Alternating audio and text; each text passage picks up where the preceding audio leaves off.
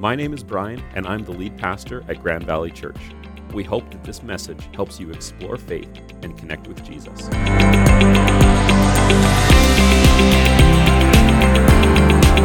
today we are in part 2 of our series called Bible Study, How to Read the Bible. We're doing this series diving into Scripture. What does it mean? What's its purpose? How do we read it? How do we understand it? Because when you open the Bible, sometimes it feels a little overwhelming or a little confusing, and so we want to break that down and make that easier to dive into. Now, if you're just joining us for this series and you haven't seen part 1, I want to encourage you that at some point this week to go back and catch the video on demand or the podcast of part 1, because in part 1, we really dove into what the Bible is, how it's these 66 books in total, these 39 books of the Old Testament and 27 books of the New Testament, and how together they have a cohesive purpose.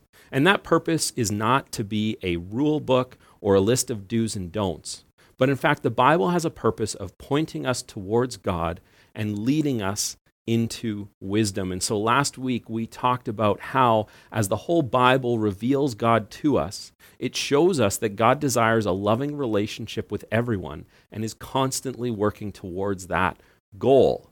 And furthermore, wisdom is the ability to discern and decide between what is right and wrong, and then acting upon it. And so if you want to know more about those two things and that purpose of Scripture, I want to encourage you to go back sometime and catch part 1 of this series.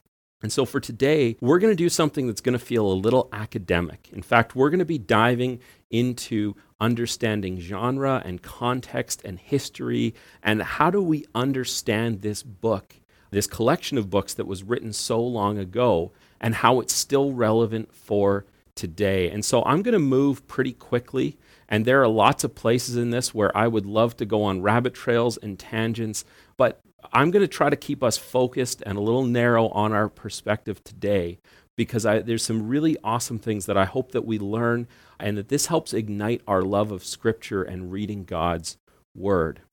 And so one of the things I want to begin with is just talking about the simple fact, and something we already know, is that our Bibles are translations. That means these aren't in the original languages. When we read them in English so that we can see and be able to understand it for today's world. But our Bibles were originally written in Hebrew and Greek. And teams of scholars and translators put countless hours and time and effort into translating Scripture into what we have today. And when it comes to Bible translations, there's really two main ways that the Bible gets translated into English. The first is what's called a word for word, and the second is a phrase for phrase. And in a word for word translation, the scholars and the translators focus on making sure that each and every word is the most accurate English word for the original Hebrew and Greek word. And they kind of go through sentences in little chunks, word by word, to make sure that we're staying as true and faithful to the original words as possible. And the second type is a phrase for phrase, which means they take the same careful approach, but they focus on bigger chunks of Scripture at a time. They'll focus on whole sentences and whole paragraphs, and really focus on how do we convey what that original author meant and what the Scriptures mean, and carry that forward to today. Now, each of them have their advantages, and maybe if you don't have a Bible, or you've been wondering when you look at a Bible, well, which translation should I read? I always recommend phrase for phrase translations first. They tend to be a little easier to read, to dive into at the beginning, and you'll notice that the translation that I use most of the time is the New Living Translation, or the NLT. And it's a really good, accessible translation that is in English that we can understand without needing a dictionary open at the same time. And if you don't have a Bible, you can contact us and we would love to get you one. Or you can also read your Bible through an app. There's lots of great Bible apps. The YouVersion Bible app is a great one that I use regularly. And these apps let you read and find things really easy if a paper Bible seems intimidating of not knowing where to start. And so we're going to be diving in today into this piece of history and context and genre. But when we talk about the history of the Bible, one of the questions we often come up with is we want to ask, well, who wrote the Bible? Who actually created the Bible, and how did it get to where we have it now? And it might seem simple now that we know that there's 66 books, that the Bible is not one book, it's multiple books together, is that there was no single author of Scripture. In fact, all the books of the Bible tell us about God through the lenses of different authors spanning different centuries, different cultures, and different languages. That means that when we read different books of the Bible, we're reading the words that were put down and preserved for future generations by different people, and they have all kinds of different contexts happening at the same time. But we also talk about how the Bible and how Scripture is God's Word, because God is actively involved in telling what He has done for us and preserving His story for future generations. God is active in the writing of Scripture, even though it was humans who were the ones that actually put quill to parchment and wrote these words down. In fact, this is something that the Bible itself addresses later on in two of the letters. In fact, the letter that Peter wrote, and he was one of Jesus' disciples, and later on, after Jesus' death and resurrection, when Peter had his ministry of traveling and planting churches and teaching, he wrote two letters that were distributed widely. In one of them, he included this passage. He says, "Above all, you must realize that no prophecy in Scripture ever came from the prophet's own understanding or from human initiative. No, those prophets were moved by the Holy Spirit, and they spoke from God." And so Peter is reminding the churches that when they look at Scripture, that God was involved and engaged, that He inspired the authors as they wrote. God was active in the writing of Scripture. And then Paul, the apostle who also lived after Jesus, he would have been likely a young boy or a teenager during the time when Jesus was alive, and then Paul was active after he had a miraculous conversion. Paul wrote this to Timothy, who was his protege, who was leading churches and following in Paul's footsteps. And Paul said that all Scripture is inspired by God and is useful to teach us what is true and to make us realize what is wrong in our lives. That's where we should realize, oh, that's talking about making us learn wisdom to see the difference between right and wrong. It corrects us when we're wrong and teaches us to do what is right. And so Paul is, again, reminding Timothy, saying that Scripture is inspired by God, that God is active in its authorship. And so when we read the Bible, we are reading a blending of God's inspiration and the culture, the background, the history, and even the personality of the human authors who physically wrote the manuscripts. There's this melding of the two happening in the writing of the books that became our Bible. Now, when we look at the Bible, and as we recognize this, we need to also realize that every book in the Bible has an original audience that it was intended to be read by. Now, for some books of the Bible, that's easy to see, especially for Paul's letters, because each of them is named by who the recipient was. So the letter of Romans was written to the church in Rome. But many of the other books of the Bible are named by who the author was. And so then we sometimes have to do a little digging, a little bit of work to see who was the original audience. When they put that quill to paper, when they wrote that manuscript, and when they made copies of it to be distributed or gave it to a scribe to be, that it was dictated to, every book of the Bible has that audience that it was meant for. And so for us today, living in 2020, we need to realize that all the books of the Bible were not written to us, but they were written for our benefit.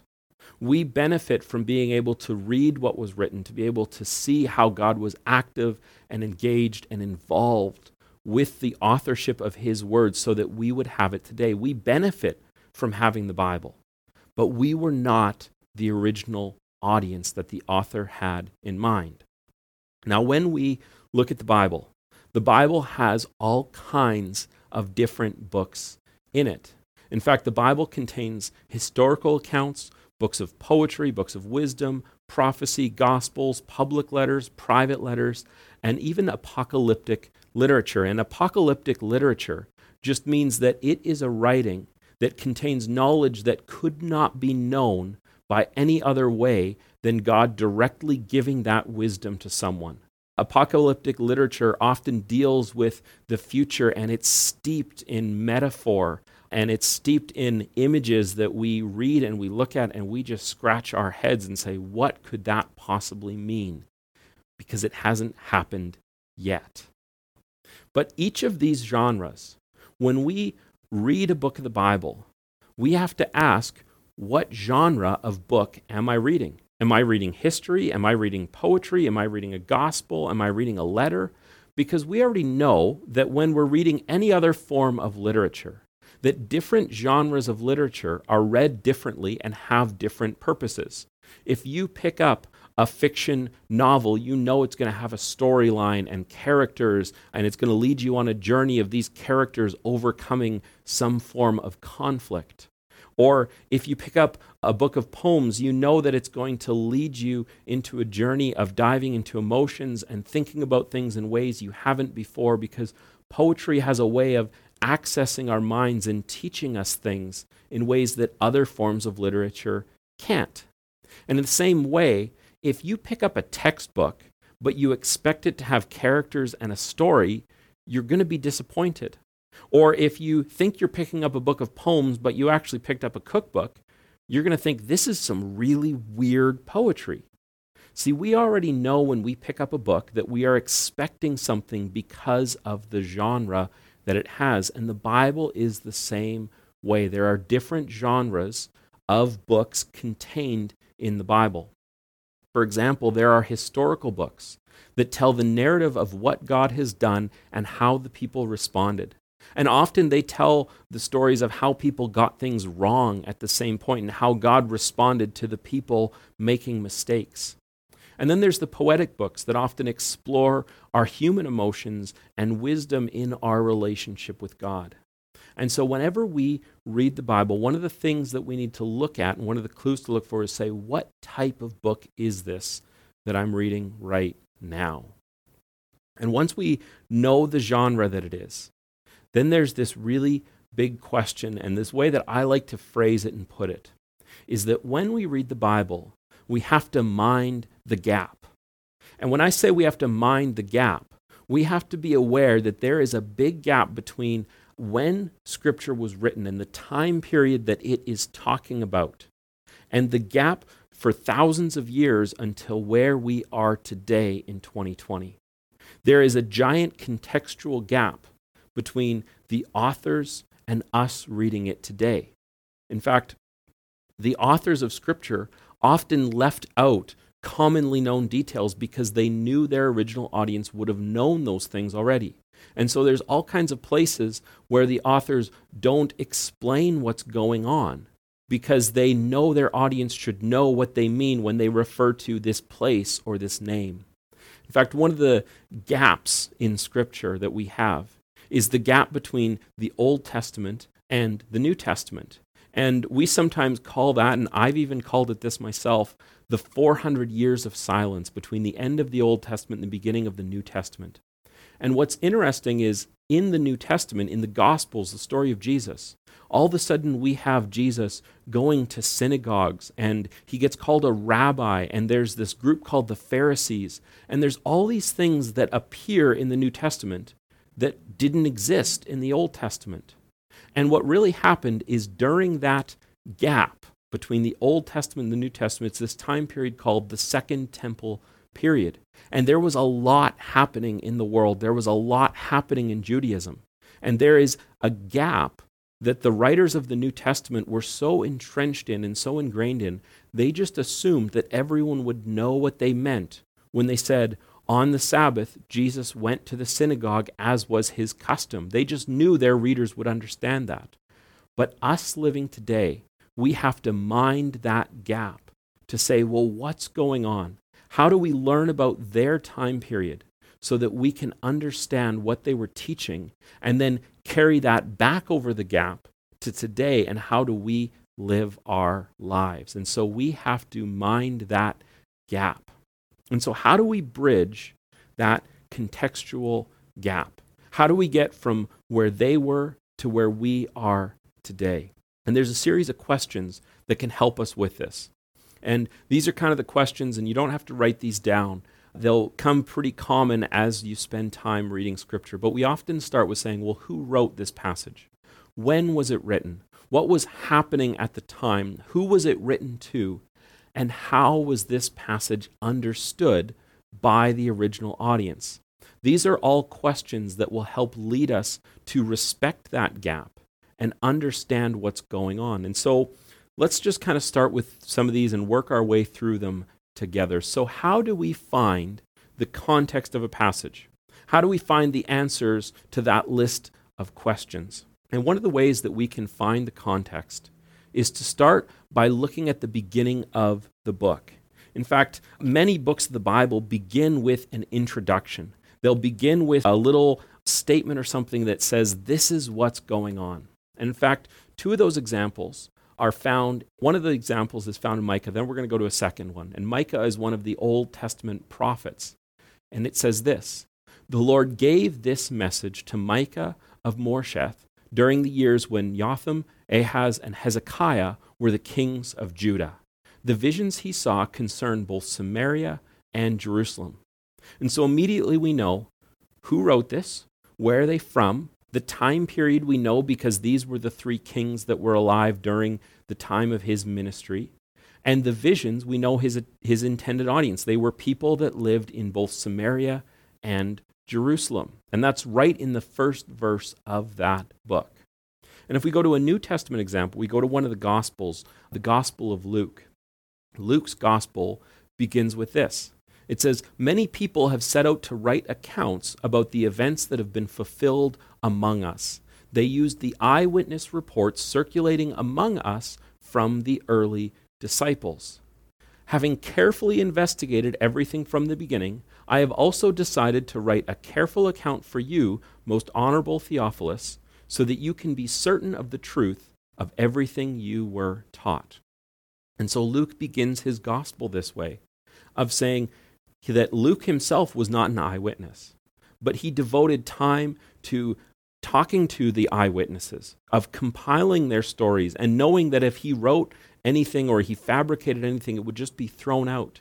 And he wrote this for a specific person, for this man named Theophilus, so that he could know the truth of what he had been taught. And so sometimes at the beginning of a book of the Bible, it will give us some of those contextual clues to know how to understand it.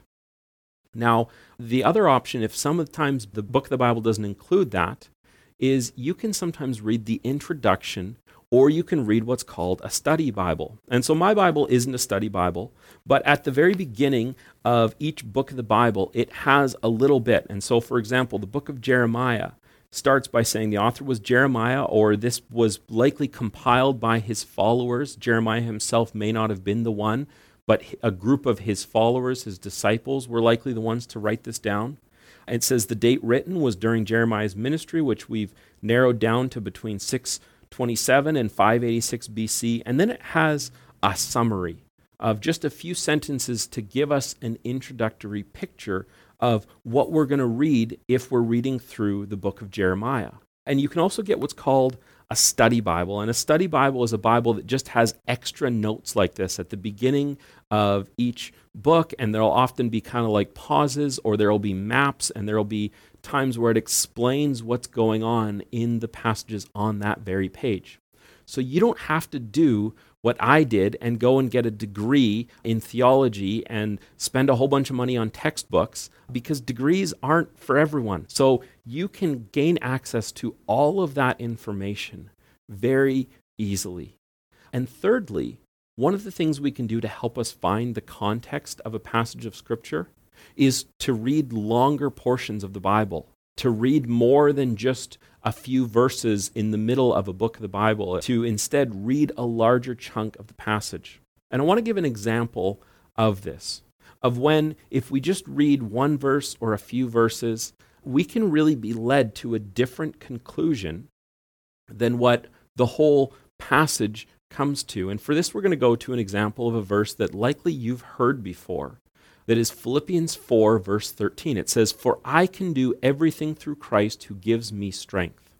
Now, one of the places you might see this passage of Scripture is some athletes write this on their shoes or on their jerseys, or in fact, this is probably one of the most tattooed Bible verses, or maybe it's put on a pretty sign because it's a reminder. And I was reading an article, there was an interview with an athlete who is known for writing this passage on his shoes. I'm not going to name the athlete, but he says that this reminds him he can achieve whatever he sets his mind to, and it's an inspiration to him. But if we go back just a few verses, we might realize that Paul is actually talking about something else than achieving whatever your goals are. Because if we go back just 2 verses, Paul says this to the Philippian church. He says, "Not that I was ever in need, for I have learned how to be content with whatever I have." That right away, when he says, "I have learned to be content," should make us realize this isn't about personal achievement.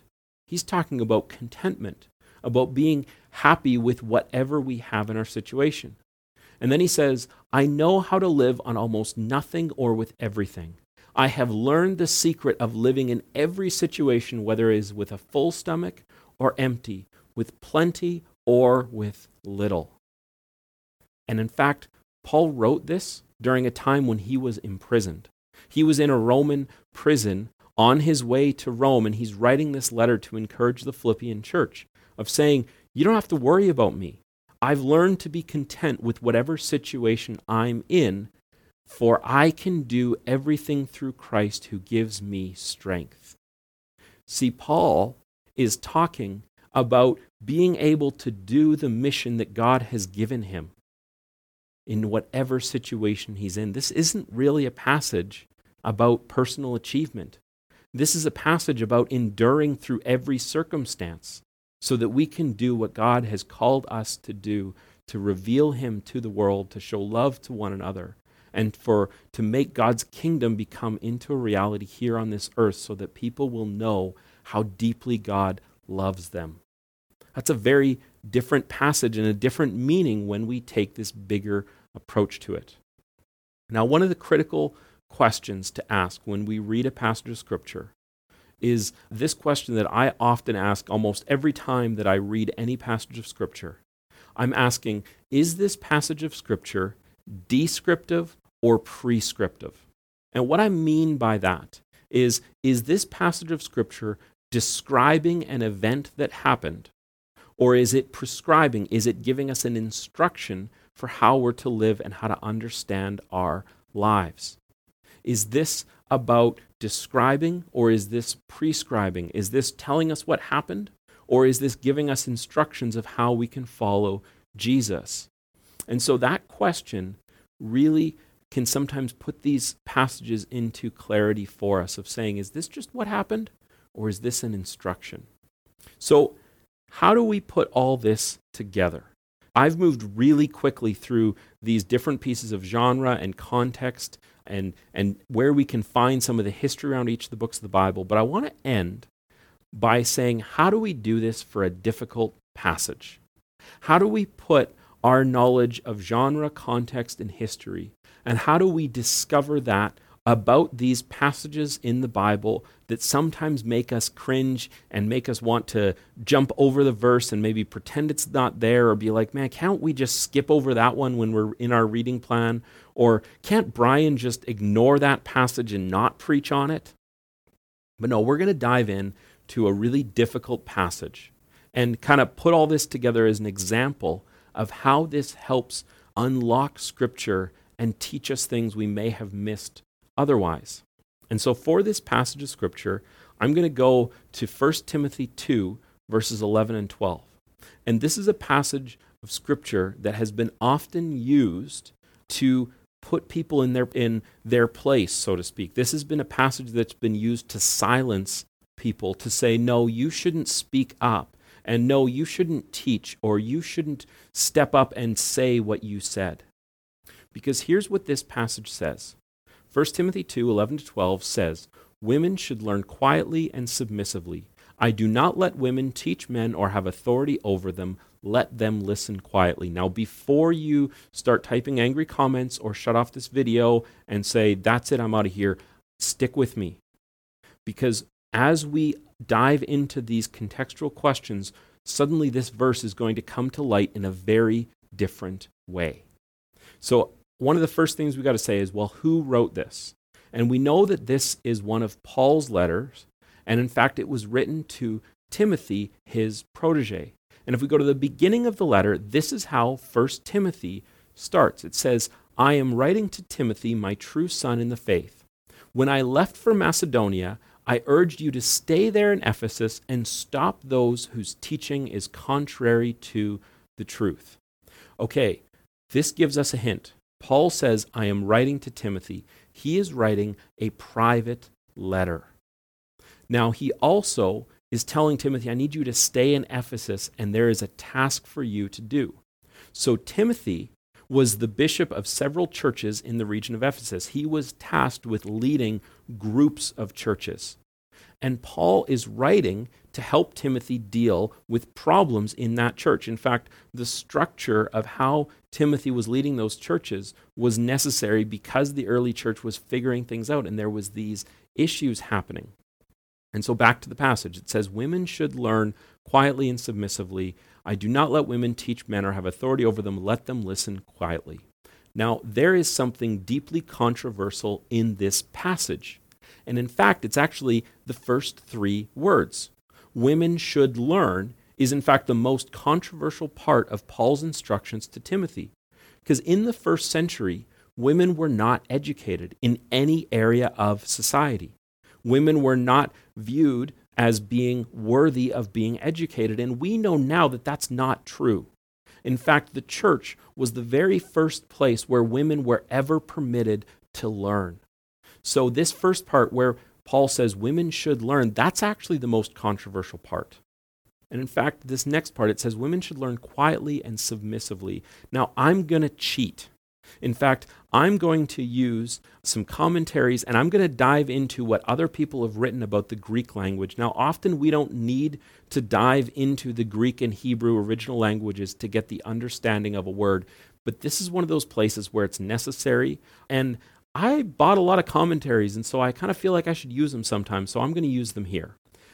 This Greek word that gets translated to submissively doesn't carry the same connotation that the word submissive carries now, because the word submissive now means that there is a power differential. It means there are those with power over and those with a lack of power who are held underneath the authority of others. That is how this word is read today. But the Greek word that Paul used in this letter does not mean that.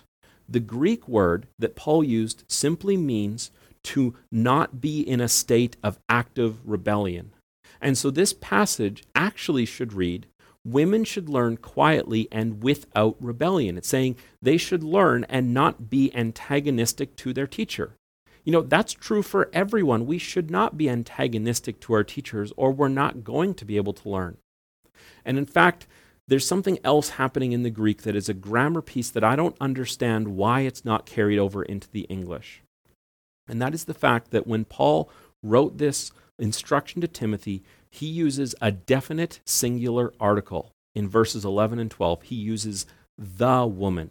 He is talking about a specific unnamed woman who is causing issues in the church. But in verses 9 and 10 earlier, when Paul gives instructions for how women should behave in worship, he is using a plural, talking about everyone, so saying they should be able to worship. They should be able to engage with the church. And so what that means is Paul is talking about a specific person, but he doesn't name her because he doesn't want to shame her. He wants her to be able to turn around her actions. So Paul's message to Timothy, when we understand, okay, first of all, this was a private letter. It really wasn't meant to be read to the whole church. I don't think Paul intended that we would be reading this today, but we know that the Holy Spirit guided Paul, and there is so much that we can learn from it today. But in that first century moment, Paul was writing privately to Timothy, and he said this, the woman should learn quietly and without rebellion. I do not let the woman, talking about one individual woman, teach men or have authority over them. Let her listen quietly. Suddenly, that verse means something very different, doesn't it?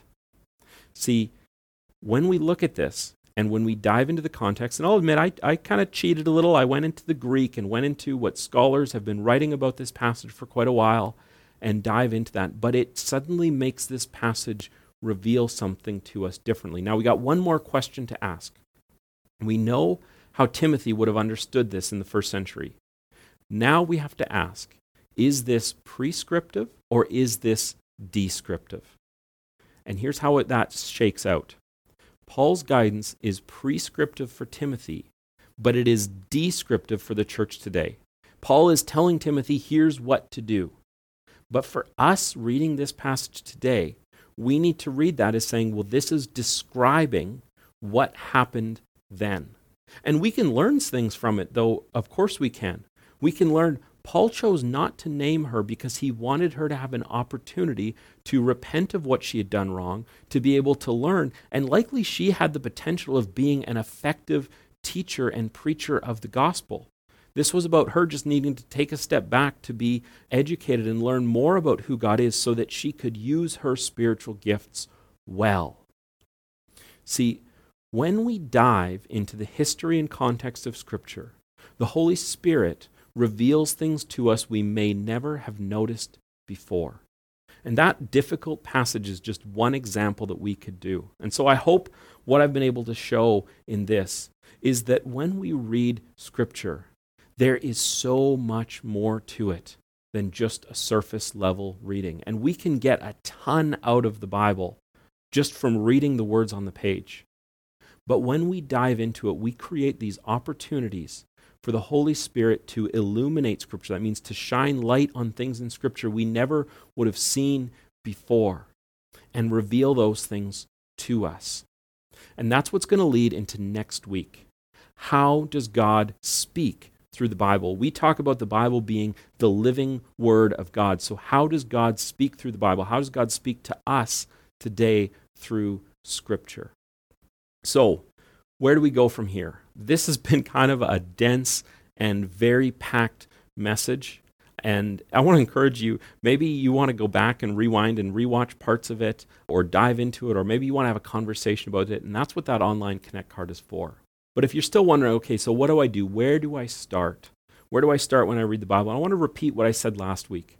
Start with a gospel, Matthew, Mark, Luke, or John. But usually I recommend start with Mark and John. They are a really succinct understanding of who Jesus is. And then Philippians, the letter we went to, and we've already explained a couple verses in it. It is a letter of encouragement that Paul wrote to a church, but there's also some really deep theological pieces in it. And another interesting place to start is the book of Acts, which is the story of the early church. How did the disciples figure things out as the Holy Spirit was guiding them and leading them to plant the church? And so here's what I want to ask you to do whenever you read Scripture, to take 3 steps. Read, ask, and pray. And so the 2 questions I gave you last week were, how does this reveal God? And how does this teach wisdom? And for today, I want to add this question. What's the history and the context surrounding this passage? What's going on in this chunk of Scripture that can help us understand more about what these words are? How is the Holy Spirit going to dive in and illuminate that as we go? And so I want to thank you for sticking with me through this, for sticking through this talk about genre and history and context. And let me just pray for us before we wrap things up. God, thank you so much that your word is alive, that your word has been preserved for us, that throughout the millennium that your word has been preserved and dived into, understood, and we are at this advantaged point of having so many thousands of years of scholarship and study at our fingertips to dive into. And so God, I pray that as we read Scripture this week, that you would help us to see these historical and contextual parts that reveal who you are to us in this time. And so God, thank you for being here with us. Thank you for how you're going to reveal yourself through your word. And I just pray that we would lean into Scripture with open eyes and open hearts to see you in it. In your name we pray. Amen. So folks, next week, we're going to bring this series to a close by talking about how does God speak through the Bible. And so I hope you'll plan to be here and join us online, catch it on demand, or listen to the podcast to dive into this important conversation together. And so I hope you have a great day. Happy Father's Day, and see you online next Sunday.